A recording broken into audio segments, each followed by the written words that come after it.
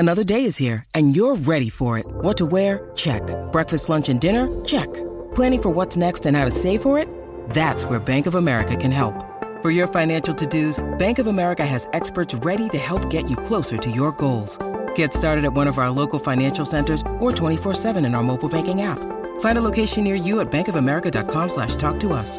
What would you like the power to do? Mobile banking requires downloading the app and is only available for select devices. Message and data rates may apply. Bank of America N.A., member FDIC.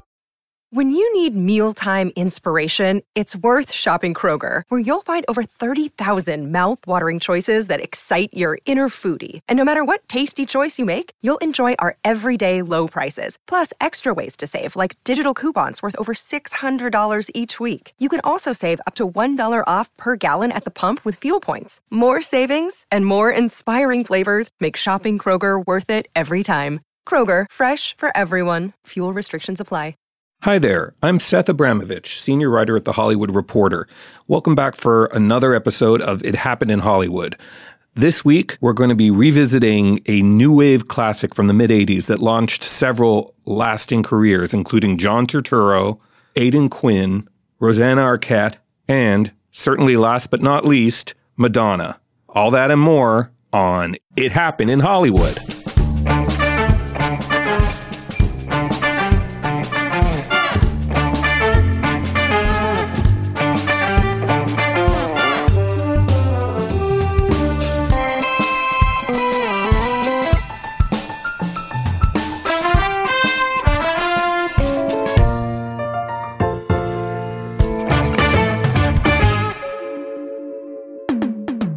So it's a story as old as time, and it's the one where the pop star wants to become a movie star.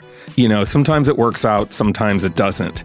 We've seen Harry Styles now trying to ascend to movie star status, and it's a bumpy ride if you've been following the drama around Don't Worry, Darling. Lady Gaga, very good job of it.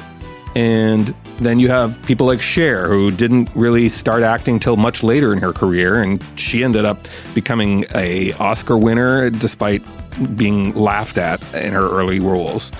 Well, Madonna had an interesting case because she got her first major movie role before she really exploded. She had a few songs in rotation on MTV, and as you'll find out in today's episode, she was on the wavelength of a very promising young director named Susan Seidelman. Susan was a film student at NYU, and with her first film, called Smithereens, she found herself sort of the toast of Cannes. It was set in the post-punk world of downtown New York and followed a woman who was trying to recreate herself into sort of a punk princess, very much keeping in step with the themes of Desperately Seeking Susan, of image recreation. That one ended up going to Cannes as the first indie film ever in contention for the Palme d'Or. And suddenly Susan found herself fielding scripts and offers from studios. Desperately Seeking Susan, which was not named for her, was the script that spoke to her the most. Again, it was a story about transformation. In this case, it's a comedy of errors where two women, a tough-talking sort of Betty Boop, Mae West type, who's very streetwise, switches lives and personalities with a sort of bored housewife living in New Jersey. That was Rosanna Arquette. And in one of many instances of dovetailing this season on It Happened in Hollywood, Laurie Metcalf, who had a small part in Leaving Las Vegas, plays Rosanna Arquette's sister-in-law in this film. Anyway, enough preamble. Let's get to it. We have Susan Seidelman, and she's going to tell us how this great comedy, which really holds up and I really enjoyed watching recently, came to be. Welcome, Susan Seidelman. This is such a thrill for me. I mean, you kind of set the roadmap for my life in a lot of ways.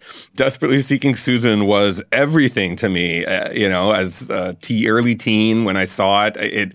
It kind of was my vision of what coolness was. And I would actually sought out different locations. You know, I moved to East Village eventually, but when I first went to the East Village to visit my sister, I went out and found shooting locations, and I couldn't believe I was on the sacred ground of Desperately Seeking Susan. So thank you, first of all, for coming. This is such a thrill. Thank you, Seth. I'm happy to be here. So, on our show, we kind of go through how something like Desperately Seeking Susan that everyone takes for granted, how it happens and how it almost doesn't happen and all the different doors that had to open to make it happen. So first, I'd love to just give a little bit of background on you and how you became, pretty early on in your career, a very formidable filmmaker. Why don't we talk about Smithereens, the film that preceded Desperately Seeking Susan? So how did that film come about? Well, I'm originally from Philadelphia, and I moved to New York City in 1974 to go to NYU Film School. And just a little bit of backdrop, New York City at that time was pretty funky because there was a recession going on. Actually, New York City was bankrupt, I think. And so it was kind of crumbling. And the good thing about that, it was very cheap to live in New York City. And the streets had a lot of texture. So it was at NYU Film School, which was then located on 7th Street and 2nd Avenue, kind of in the heart of what was the East Village back then. I started noticing that there were some interesting things going on culturally because the hippie generation that had been, part of the East Village was kind of fading away and something new was happening, although it didn't quite have a name like punk or new wave yet. But you could see that culturally something interesting was going on. And I think that that's sort of living there and watching this happen was what influenced me to want to make a movie about it. So at film school, I was making short films. When I graduated in 1977, I stayed in touch with all my former classmates, and we decided eventually let's try to make a feature film. We didn't really know how to go about doing that. We didn't have any money, but we knew that there was something, or at least I knew there was something interesting going on that I wanted to talk about. And I also knew that there was a certain kind of scrappy female protagonist that I wanted to try to capture on film. So it was, trying to do that was the impetus for making Smithereens. In your class at NYU, were there any other people that went on to big things like you? In the class below me was Jim Jarmusch. Oh, so wow. I knew him from film school. Yeah. Oh, wow. Okay. So that's sort of the time and place. And now Smithereens went on to become the first, American film in competition in Cannes? First American independent film in competition. Yeah, that was kind of weird. Wow. So that's it. Your first film, and you're off to Cannes on the Croisette with your film. Yeah. It was pretty surreal because I was pretty naive about the movie business back then. I mean, first of all, I was in New York, not in LA. And back then, film school, we all loved Jean-Luc Godard. We weren't thinking, we all wanted to be Bergman, Godard, Truffaut. We weren't really thinking about agents, and I wasn't thinking about, how to get my film distributed, or I didn't even know anything about film festivals. I had heard of Cannes. That was the only festival I really knew of. And on a whim, just decided to send them a postcard to apply. Forgot about it. About a month later, I got a call from a French person saying, I'm a representative of the Cannes Film Festival. I'm in New York. Bring your film to this address. The film had literally just gotten out of the lab. In fact, I took it from the lab straight to the screening room and showed it to them, and then got a call a couple days later basically saying, let's meet and talk about it because we're interested in your film. And I had no idea what that actually meant. I also had no idea what doors that would eventually open up for me. Unbelievable. That is just such a testament to your talent, obviously, out of the box. Such a cool story.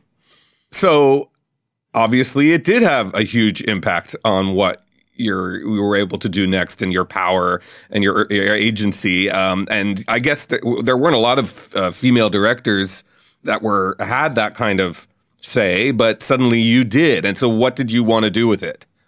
Well, I growing up, I mean, I didn't even know of any female film directors. I had heard of Ida Lupino because she was an actress in the 50s. And when I was in film school, the only American film director that I had heard of or knew and had watched a movie from was Elaine May. I had seen The Heartbreak Kid, which I loved. But we're talking the mid-70s. There really weren't any. Except in Europe, there were people like Lena Wertmuller and Agnes Varda and a couple other European female directors. But, so I really had no role models. But once I started to make films, and around this time, there were a few more of us. Amy Heckerling was doing interesting work in LA, and she was an NYU film student who I didn't know of, but I know she was in the undergrad. I was in the grad school. But I had seen around the time, or maybe it was shortly after Smithereens, I had seen Fast Times at Ridgemont High, which I loved. Sure. Barbra Streisand had made her first movie, Yentl, around that time. But this was still about 5-7 years before you'd get Penny Marshall and Nora Ephron. So there really were still very few of us. And because of that, I had heard a horror story about somebody who had made a low-budget indie film, a female director of a low-budget indie film, went on to make her first studio movie and was overwhelmed, had a really old-school, heavy producer over her shoulder, and the film did not turn out successfully, and she kind of disappeared. So I thought, I better be really smart about the next film I do. Anyway, I was sent a lot of scripts. Most of them were pretty terrible, and, a lot of sort of teenage girls in sororities or babysitters or, it was a genre that I wasn't that interested in. But, I knew I just had to be, I figured I'd have one shot at doing a studio movie. I better, pick well. And then I got out of the blue this script called Desperately Seeking Susan. And, It had that title. I didn't put my name in there. Right. Being superstitious, I did see this as an omen that this script was desperately seeking me to direct it. And I love this story. It was sort of right up my alley because it was, the two leading characters. One was sort of a suburban girl, which is a suburban housewife, which I could have been. I grew up in the suburbs of Philadelphia. And the other one was kind of a street savvy, New Yorker, which is what I sort of was becoming, having moved to New York and, just sort of dealt with New York life for several years now. So it felt perfect. And also the theme was something I was really interested in, which was this theme of transformation or reinvention, which is something that I also had played around with in Smithereens. That's about a girl who's also trying to kind of reinvent herself as like a rock star of sorts. So it had all the right elements. And then when we're getting to this, of course, you cast pretty much the master or mistress of transformation in Madonna. So you really, it astonishes me, the whole Madonna of all of this and how you set her on this path. So why don't we just get right to it? Because I'm sure people are hungry to know. So you have this script. There's a character, a very streetwise, sort of hustler person. It's a very cool part. And who's the studio you're working with on this? It was Orion Pictures. And so did they have thoughts on who could play this part? Well, Rosanna Arquette had been cast first, and she was kind of she wasn't quite a star yet, but she was sort of the next generation of star. She had done a TV movie with Tommy Lee Jones that had gotten a lot of buzz. It was the Executioner Song. Executioner Song. She had done that, and she had gotten great reviews. She had done a John Sayles movie called Baby, It's You that she was very good in. And she had just gotten, or she was about to be cast in the Martin Scorsese movie with Griffin Dunne. After Hours, which we did an episode on. So everything's coming together. I love that. So she was our star. She was the person that the studio said, okay, at this budget level, which was under $5 million, if we have Rosanna Arquette, we can then look for another up-and-coming person. Although at that time, the people that we were looking at and the people that we auditioned were up-and-coming movie stars like Melanie Griffith. Who else? I think Kim Cattrall. Really? Linda Fiorentino. Who's in After Hours as well. Yeah. I think Kelly McGillis, I auditioned at the time. I forget the others, but it was that generation of actresses, many of whom would go on to become leading ladies. But having done Smithereens and worked with a musician named Richard Hell in that movie, and liking so much that he brought his persona to the part he played in Smithereens, I wasn't afraid to work with a musician, a non-trained film actress who just had a really interesting buzz, something special about them. And I was living on Thompson Street at the time, and it turned out that Madonna was living 2 blocks away on Broome. And I had known about her because I knew a bit about the music scene in New York. And, she was playing at different clubs, and, I had heard about her. And this was the early days of MTV. So suddenly, there weren't that many rock videos yet, but she had one of the early music videos on MTV. And I think it was Holiday or Lucky Star. And I could see that the camera liked her. I saw the video was, playing a lot, and she had that kind of, knew how to flirt with the camera. And, she was sexy and, just had something different about her. And so I thought, let's bring her in and meet her and see what happens. And the studio needed convincing because they had never heard of her. So how do you even reach out? Did you walk over to Broome and knock on her door? Or how did you find her? She had a little part, but just as a band member in a movie called, I think it was called Vision Quest. Oh, sure. Yes. She was just playing a member of the band. So I knew it. I had heard that she wanted to move into movies, but had not had a scripted role yet. And did you audition her, or what? How did you? Yeah, I auditioned her. I thought she was really fascinating, but the challenge was to convince, especially the people in L.A., Orion's office in L.A., Mike Medavoy, who is the president of production, that this unknown person would be a good co-star. It was an important role. It was this, the lead or one of the 2 leads. And then a funny thing happened. Fortunately, Mike Medavoy had a teenage son at the time who watched MTV and thought Madonna was cute. So he must have told his father that this girl was cute or sexy or whatever he said. And Mike said, okay, let's do a screen test. And we went out to Ed Lockman, the cinematographer, and I, and maybe about 3 or 4 other people, went to Union Square Park, I think, one of the parks in New York, and just did a screen test with her.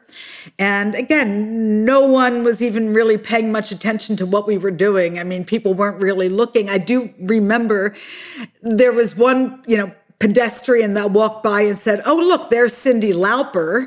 But other than that, we did the screen test, showed it to the folks in LA. They saw that she had something special and let us make the movie with her. Is it true that they insisted she take acting lessons? I don't remember them insisting that she did. I do not remember that, but I do remember she had a acting coach she was working with because I think she wanted to do a good job. And, you need to kind of learn how to break down a script and, so I think there was somebody that helped her with all that stuff. Hello, it is Ryan, and we could all use an extra bright spot in our day, couldn't we? Just to make up for things like sitting in traffic, doing the dishes, counting your steps, all the mundane stuff. That is why I'm such a big fan of Chumba Casino. Chumba Casino has all your favorite social casino-style games that you can play for free anytime, anywhere with daily bonuses. That should brighten your day a little. Actually, a lot. So sign up now at ChumbaCasino.com. That's ChumbaCasino.com. No purchase necessary. VGW Group. Void where prohibited by law. See terms and conditions. 18+. Lucky Land Casino, asking people, what's the weirdest place you've gotten lucky? Lucky? In line at the deli, I guess? Aha, in my dentist's office. More than once, actually. Do I have to say? Yes, you do. In the car before my kids' PTA meeting. Really? Yes. Excuse me, what's the weirdest place you've gotten lucky? I never win and tell. Well, there you have it. You can get lucky anywhere, playing at LuckyLandSlots.com. Play for free right now. Are you feeling lucky? No purchase necessary. Void where prohibited by law. 18+. Terms and conditions apply. See website for details. I had watched it on TV recently, and I tweeted about how great the film was, and a lot of people were responding that it's her best film acting, and you got that out of her. Was it something you were doing magically? Because she went on to some not so great performances, or was it just that you were capturing lightning in a bottle that no one had discovered yet, and it was just about being at the right place in the right time?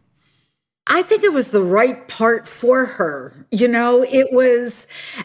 And it involved acting. I've read, reviews or interviews where, somebody will say, "Oh, she was just being Madonna." But it's very hard to just be Madonna when there's lights and there's marks on the floor and you're saying scripted lines. That's acting.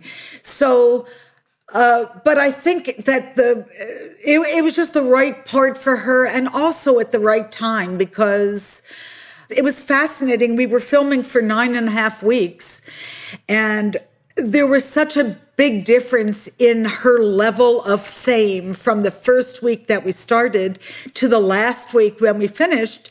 Our first scene was shot. It's a scene where she's walking down the street eating cheese doodles on St. Mark's Place. No one was paying attention to us. Some people on the street would stop and look and go, "Oh, they're making a movie." But it was very low key. No security, no entourage, nothing. By the end of the film, we did need security. And, I think either she had just been, or we knew that week it was coming out, she was going to be on the cover of Rolling Stone magazine. So her life had, really skyrocketed in that period of time. But I felt I was lucky because I didn't have to deal with personal hair and makeup people on the set. There wasn't anyone. There weren't assistants looking at the monitor. It was a very relaxed atmosphere on set. And did her rapidly increasing fame stress out the other actors or the production, or did it all just happen so fast that you didn't have time to think about it? Well, for the production, it was amazing because the timing was so perfect. We got to work with the street hustler, Madonna persona while we were making the film. And then when her career skyrocketed, we got the benefit of all that publicity for the release of the film. So it couldn't have been more perfect. I think if it took a toll on anyone, and I think she's spoken about this, it might have been Rosanna.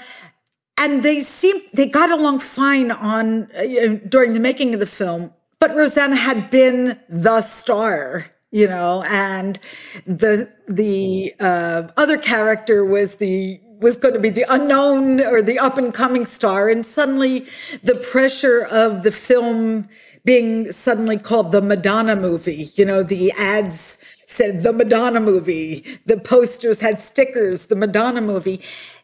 That has to be difficult. That has to be a little difficult. In the end, though, I think they both benefited from the buzz that the film got. Yeah, I mean, it's such an amazing showcase for both of them.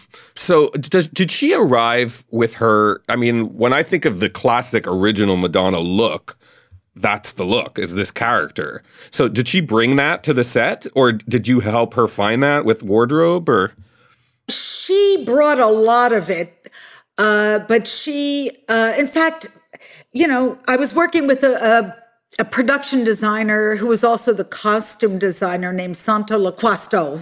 And he had done a lot of Woody Allen movies. And this was the first time he was going to be both the production designer and the costume designer, which really helped to kind of coordinate the look of the movie. But he was smart enough to just go to her apartment and look through her closet and pull out some stuff. So, several of the, bits of wardrobe literally came from her closet. You can see that in one scene, she's wearing an orange kind of cut off sweatshirt that has the initials MC on the, on it. Madonna Ciccone. The thing that was Santos, and it was interesting because I didn't know this until fairly recently, the tuxedo jacket, the pyramid jacket, was Santos' invention. And I had heard that originally when he showed it to Madonna, she didn't like it. And it's weird because that pyramid jacket has become so much a part of her persona of that time. I gotta have him, man. $65. That is the price. Forget it. I like the jacket. It used to belong to Jimi Hendrix. Yeah, but I bet he'd love it if I swapped it for the boots. Deal. But it's such a key prop. It's like the MacGuffin of the whole film. It drives the plot, which is mistaken identity and amnesia. And so, what was it written as in the script? Because to me, it's like the Maltese Falcon, that jacket. The script was written by a woman named Leora Barish, and when we were working together on revisions for the script, it is absolutely a MacGuffin. And there were so many, in one draft, it was a guitar. It was like a guitar that had something in it.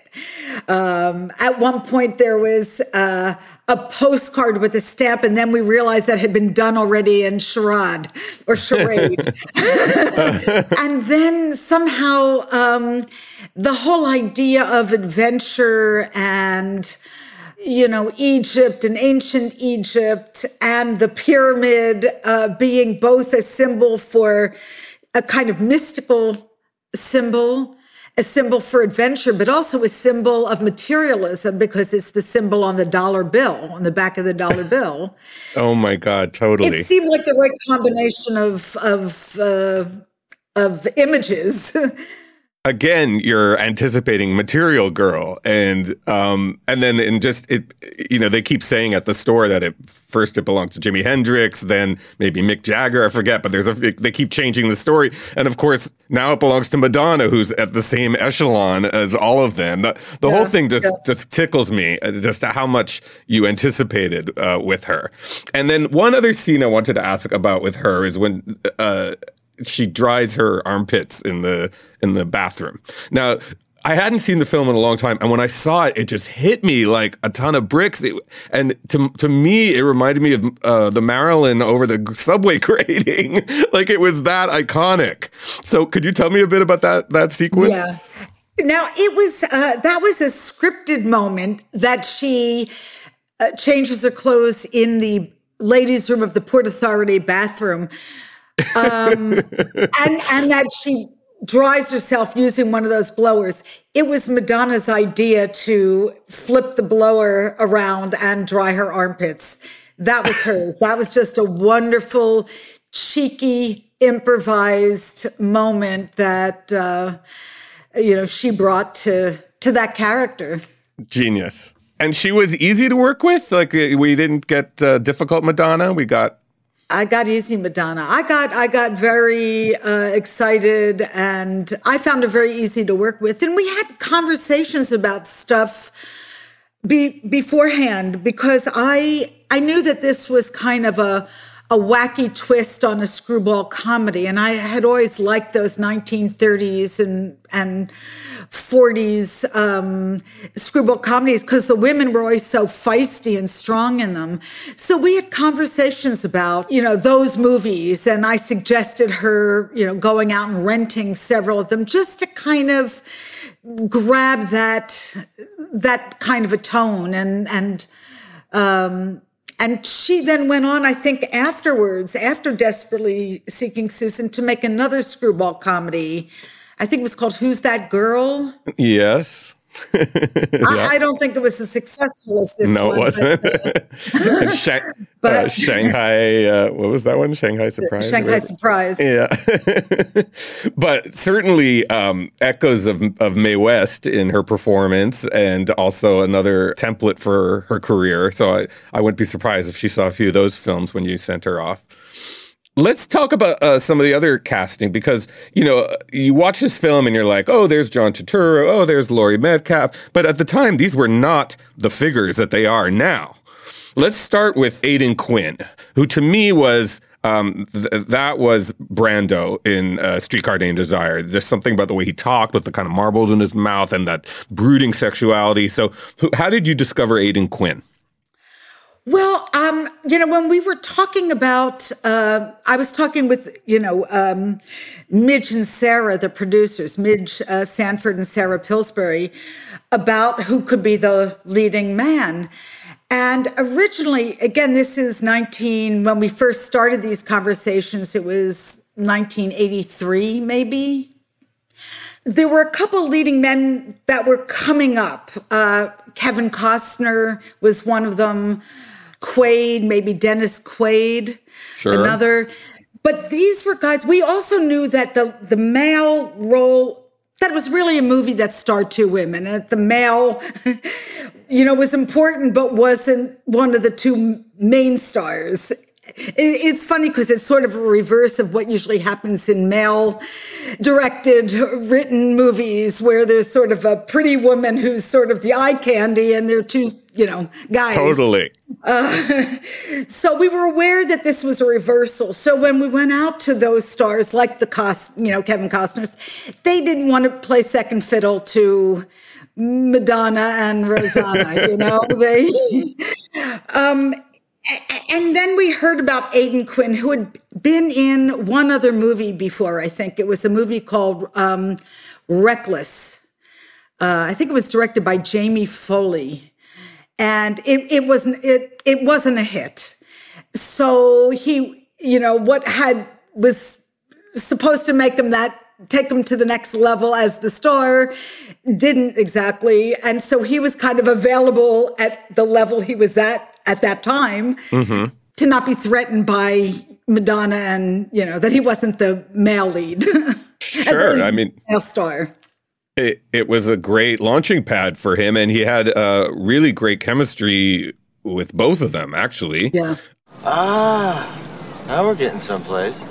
This is my phone number. Jim must have given it to you. It's like a deja vu. How can you have a deja vu if you don't remember anything? No, this is all deja vu. This is a Port Authority locker key. All right, I'll tell you what I'm going to do. I'm going to run you up to the Port Authority. Maybe what's ever in the locker will help you snap out of it. How's that? Okay. Okay? Wait a minute. This isn't some sort of trick, is it? What do you mean? I know a little bit about you, okay? So don't even consider jerking me around, because I'm not in a great mood today. Sure, I wouldn't jerk you around. I don't even know you. I had heard that he and Madonna had something personal happen off of this. Is that true? Not that I know of. No? That's interesting. Can you say what? Well, just that they had an affair.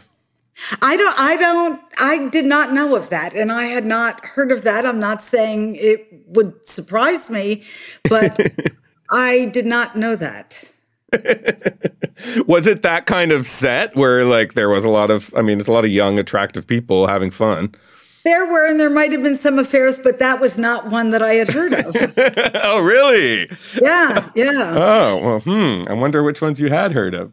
What was interesting about the casting is that I was working with two new casting directors, Billy Hopkins and Risa Bramon, and they had come out of the theater, casting for a theater company, but they knew all the up-and-coming, hot New York theater people.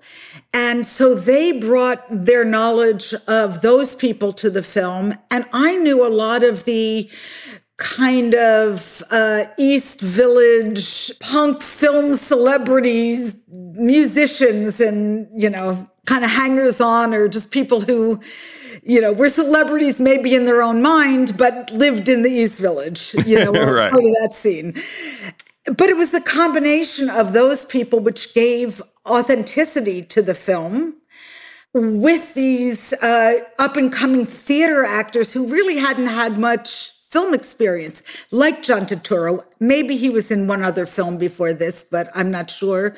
Or Stephen Wright, comedian. Laurie Metcalf, who I don't believe had been in a film, but was in the Steppenwolf Theater Company. And I had gone to see a show that they were doing, and she just blew me away. Gary, let me ask you something. What? Does Roberta have orgasms? I mean, did she have them with you?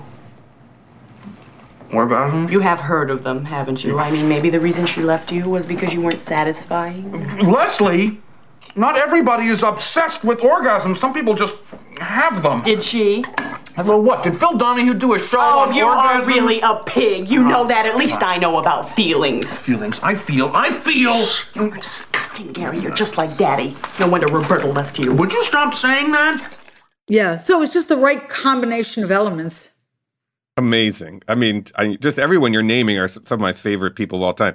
Stephen Wright, at the time, I don't know if audiences, younger people know who he is, but at the time he kind of originated a new kind of deadpan stand-up that became the new standard in what everyone was trying to imitate. Yeah, and was very brilliant. Yeah. And very offbeat. And then, of course, the guy who plays Rosanna's husband, who's a kind of square hot tub salesman from New Jersey, Mark Bloom. Brilliant performance. And he passed away 2 years ago or a year and a half ago. Very tragic. Yeah, he was actually, he was a theater actor in New York, but he also had a sense of humor about himself. So he was able to kind of play that character, but not make him into a total cartoon, keeping him real, but just having enough ability, ability to make fun of himself, which was just perfect. And yes, sadly, he was one of the early victims of COVID. COVID, yeah. It's just so tragic. But yeah, like you said, he's could have been a much more of a clownish figure that you laughed at, but you kind of understood why she was still with him, and what she saw, even though he didn't have the ability he didn't have the artist ability that all these other people had. And there's this amazing sequence with him and Madonna where they're getting stoned in their house in this amazingly art directed, just snapshot of the early 80s that just sent me. And it's so real, the two of them are interfacing over drugs, and he's kind of letting his mind open, and she's sort of teasing him, and it's a very special scene. I just loved it. And then you start to think, what's it all about? The big picture, you know what I mean? Sure I do, Gare. I mean, there's more to life than making money, right? I mean, I know that. I mean,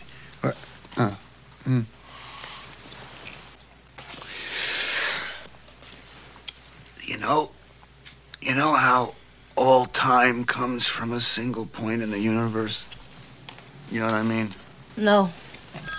There are things happening in solar systems so far away that we can't even see them. I mean, what do they care? What do they care if I am the Spa King of New Jersey? Hello. You remember shooting it? I do remember shooting it, and I think a little bit of it, that's where he sort of was getting stoned and talking about being the Spa King. Yeah. And then he goes, repeats Spocking, yeah. He was sort of caught up with that word. Yes. But there was a certain, I mean, we definitely stuck to the script because there were so many twists and turns in the script. We didn't want to lose any of them. But I also thought that there needed to be a certain kind of sense of, it needed to feel fresh and improvisational. So I did encourage a certain amount of improvisation, but always bringing it back to the script. But that is a scene that did have improvisation in it. And, there were many more. So sounds like the shoot went pretty smoothly, except for some maybe paparazzi as you went along, or? It was, I mean, every shoot has little hiccups, but basically it was a pretty smooth shoot. And it was interesting for me because it was my first union movie, which I thought was going to be, I was very nervous about making the transition from being an independent filmmaker to making a studio movie. But it was a very easy transition. I felt like I had a really great support team. And again, probably the fact that the two producers were women and had never made a movie before. So I was the experienced movie maker on the set. And a female screenwriter, two female stars. And the crew was very supportive. I didn't really get any, you hear horror stories about, sexism and, just it being difficult for women to be in that kind of a, directorial position. I did not feel it during that movie at all.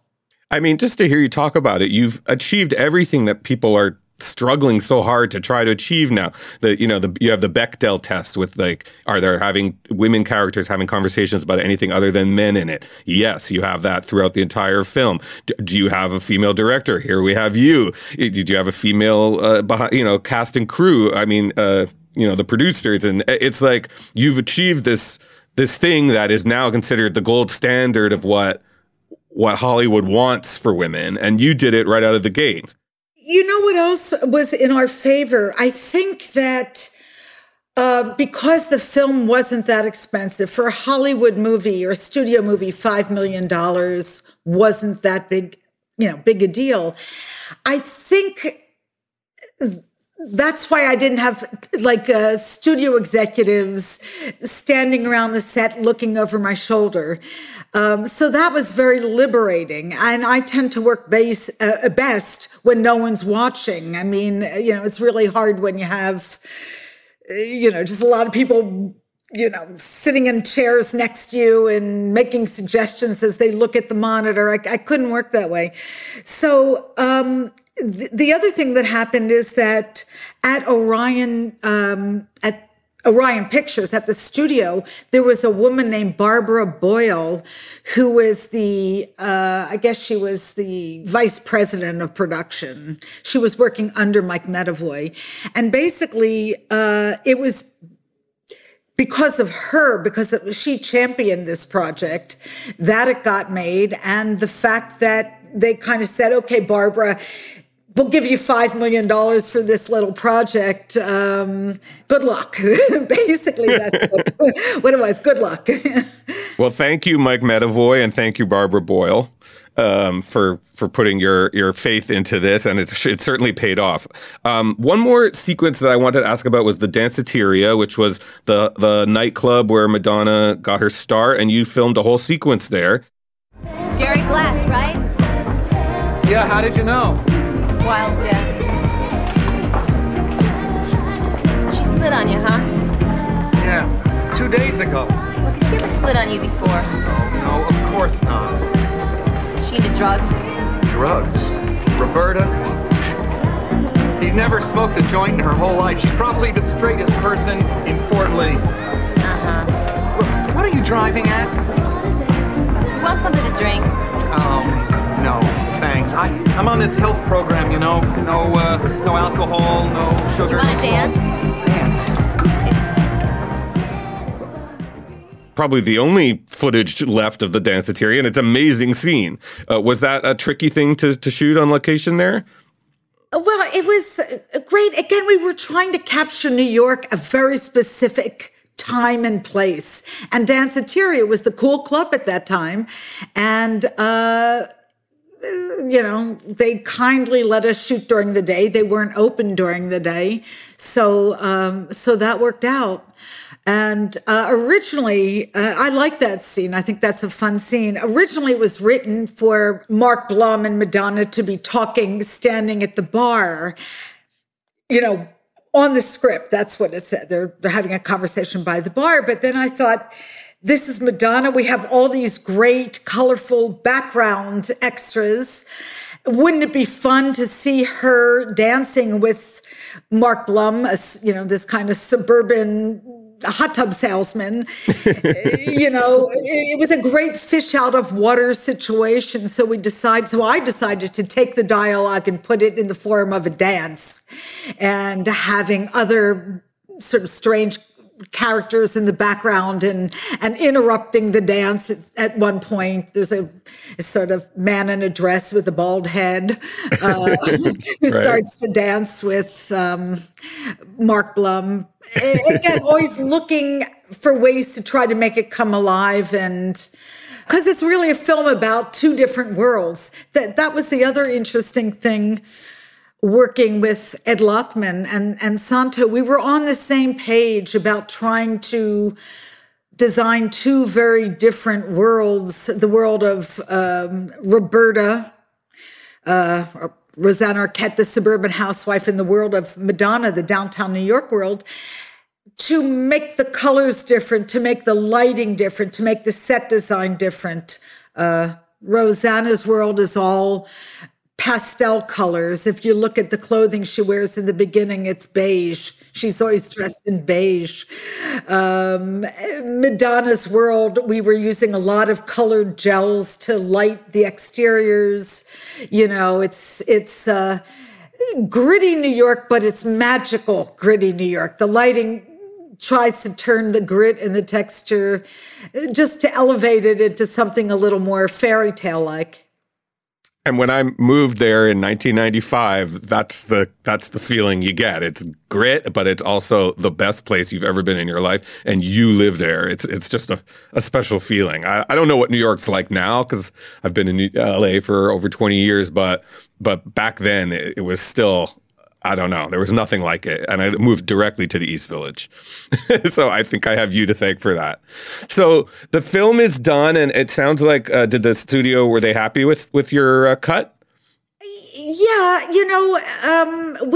they were happy enough to have some test screenings. So that's what we did. We went to, a big suburban multiplex, in New Jersey somewhere, and we screened it. And we learned something from that first screening, which was interesting. And that was that our original ending wasn't working. And it's not because the ending wasn't good. What we realized is that the film had too many endings. There were like 3 endings. The ending that's currently in there, which is in the movie theater, where we see the two couples reunited, and Madonna and her boyfriend are watching a movie that then goes up in flames. felt like the ending, you know? And so when we got to that scene, the people in the audience, in the test screening audience, started to like get up out of their seat. But yet we still had 2 more scenes to go. You know, we had shot a scene for the scripted ending was that the 2 women end up in Egypt on camels, off on an adventure together. And while, you know, that kind of looked great on paper, and we shot it. We shot it in a sand pit in New Jersey. We brought in camels. It didn't work in the film because it just felt like, you know, audiences were used to seeing a couple's kiss, and that's the end. Right. Hollywood ending. And then didn't Madonna record a song called Desperately Seeking Susan? I don't think she recorded. She recorded the song that became kind of the theme song for the movie, Into the Groove. Okay. I had heard that she had recorded something called Desperately Seeking Susan and never made it onto the soundtrack. I don't remember it. So well, there you go. Don't always believe what you read on Wikipedia. But the Into the Groove, which was sort of interesting how that ended up in the film, which was the night before we were about to shoot that dance scene, that dance sequence. Madonna came over to me and said, I have a tape of something I've been playing around with. Do you mind if I bring it in tomorrow when we film? And you can play it. If you like it, we can play it and maybe just get the crowd as, you know, up on their feet dancing. You know, when you do a dance scene, you got to get everyone dancing to the same beat. Then you cut off the music and you start the dialogue. So it was really just intended as a get up on your feet and dance, you know, temp track. And, you know, as is often the case when you get into the editing room, you fall in love with your temp track. So we fell in love with it. And then she became, so famous that Orion was willing to, suddenly now buy it from her or her, record company. And we used it in the movie and as the end title sequence.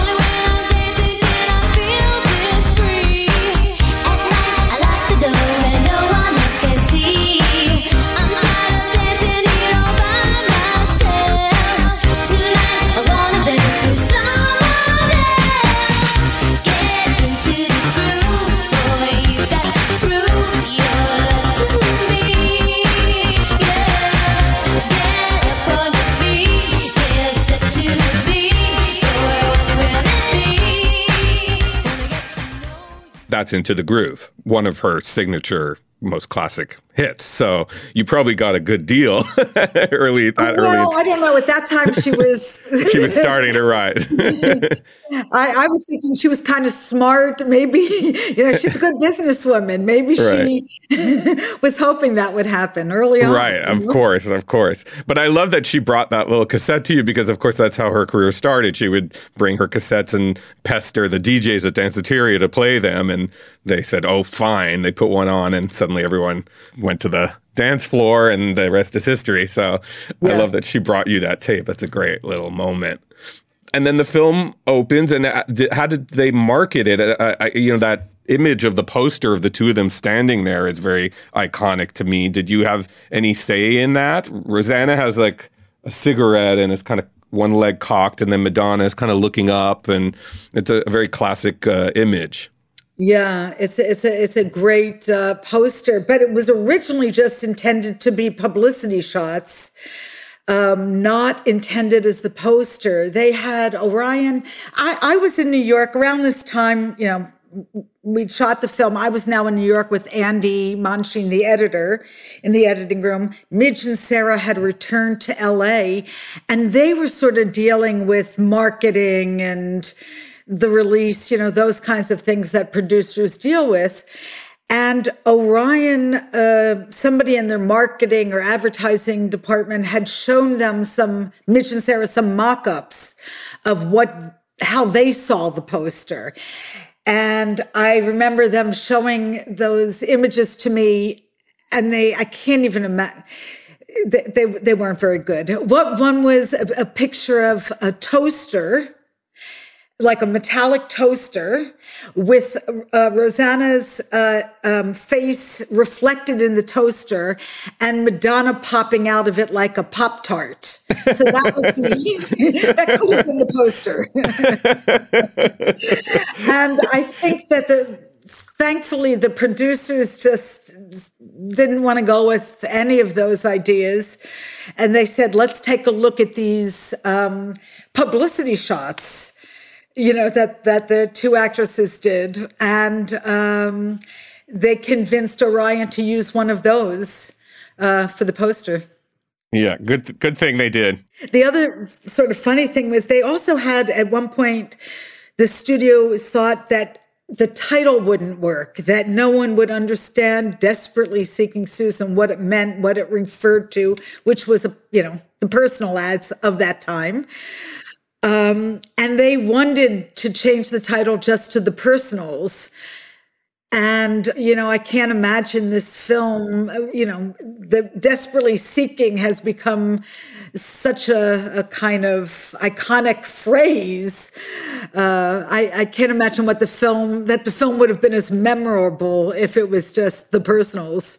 Absolutely. Thank God.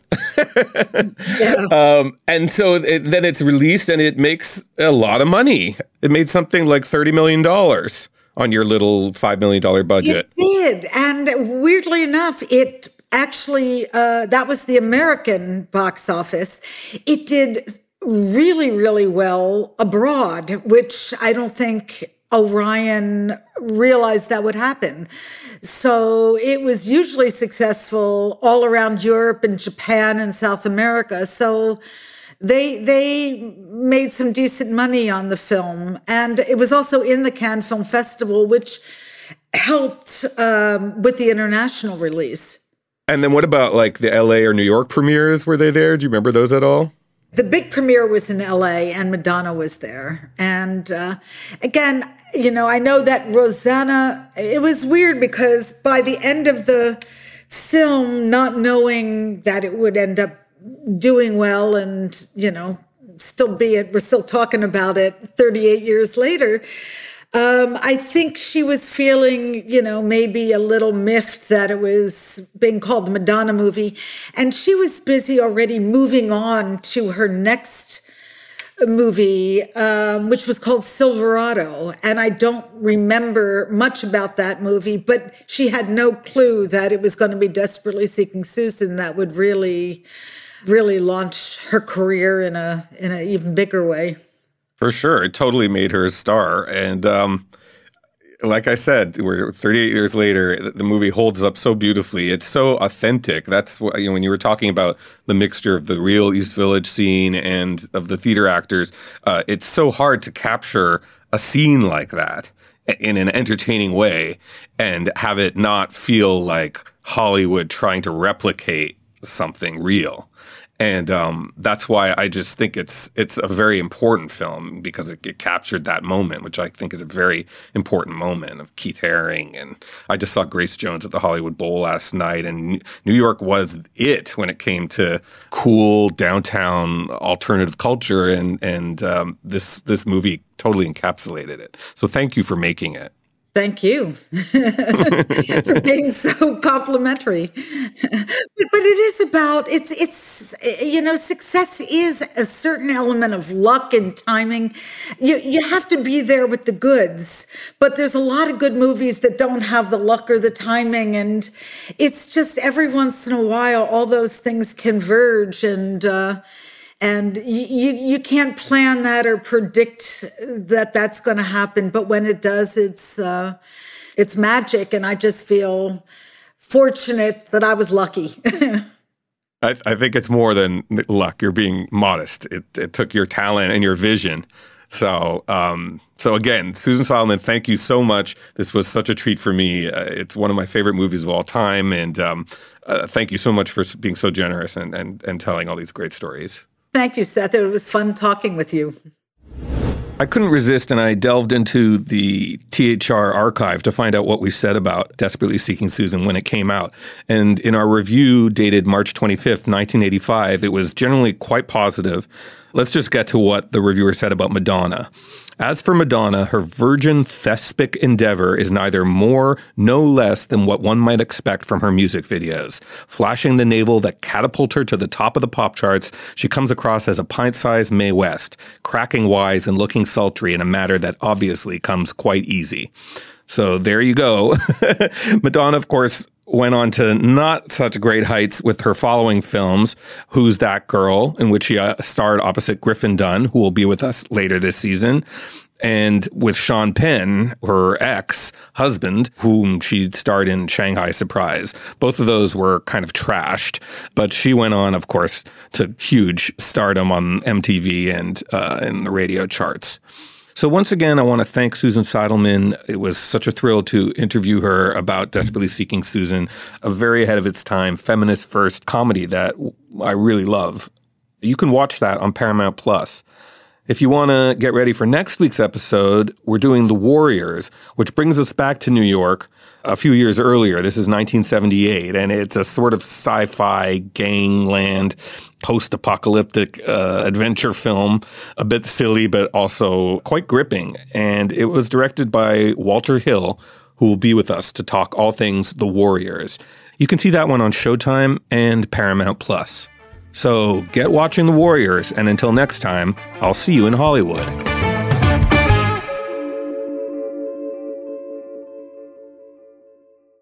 Hey guys, it is Ryan. I'm not sure if you know this about me, but I'm a bit of a fun fanatic when I can. I like to work, but I like fun too. It's a thing. And now the truth is out there. I can tell you about my favorite place to have fun. Chumba Casino. They have hundreds of social casino style games to choose from with new games released each week. You can play for free anytime, anywhere. And each day brings a new chance to collect daily bonuses. So join me in the fun. Sign up now at ChumbaCasino.com. No purchase necessary. VGW Group. Void where prohibited by law. See terms and conditions. 18+.